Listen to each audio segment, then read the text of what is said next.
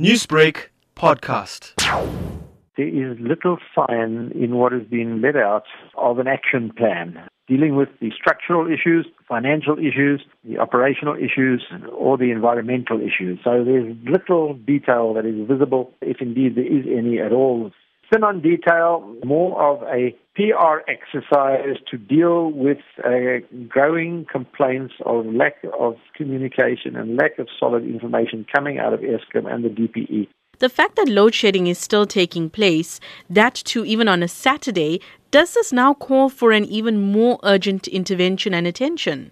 Well, I think it is receiving urgent attention and intervention, but there are a lot of crocodiles out there and a lot of fires to be put out, and there's literally a sort of crisis management that is going on with little real view, I fear, about addressing the deeper structural issues, which are, of course, longer-term issues. So they're dealing with some of the short-term problems that they're facing at the moment, and I think we have every reason to be deeply concerned because out of Eskom's fleet of 48,000 megawatts, some 17,000 megawatts of that were unavailable due to breakdowns of generator plant. A further 5,000 megawatts of that is undergoing planned maintenance. A further 2,000 megawatts of that is out of service because they've run out of diesel. And another 1,400 megawatts is out of service because the Kahora Bassa lines are down. Now, if you add all of those up, you come to about 25,000 megawatts out of 48,000, which are not in service, ready for duty. That means more than half of the whole of South Africa's resources for the supply of electricity are unavailable. That is why we have stage 4 load shedding on a Saturday.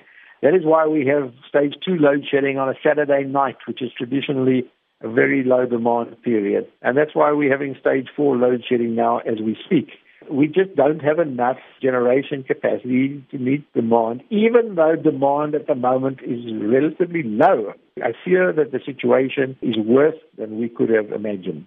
Saying that, do you predict a bleak winter for South Africans? I think that's an excellent question, and the answer really depends on whether Eskom can get a grip on the situation and restore some of the many megawatts, the thousands of megawatts that are currently not available. Now, I certainly expect that shortly they will get more diesel, but it will cost a lot of money. I also expect that they will repair Kahora Bassa line within the next couple of weeks, 3 weeks or so. That will bring some extra capacity on, but that is not enough.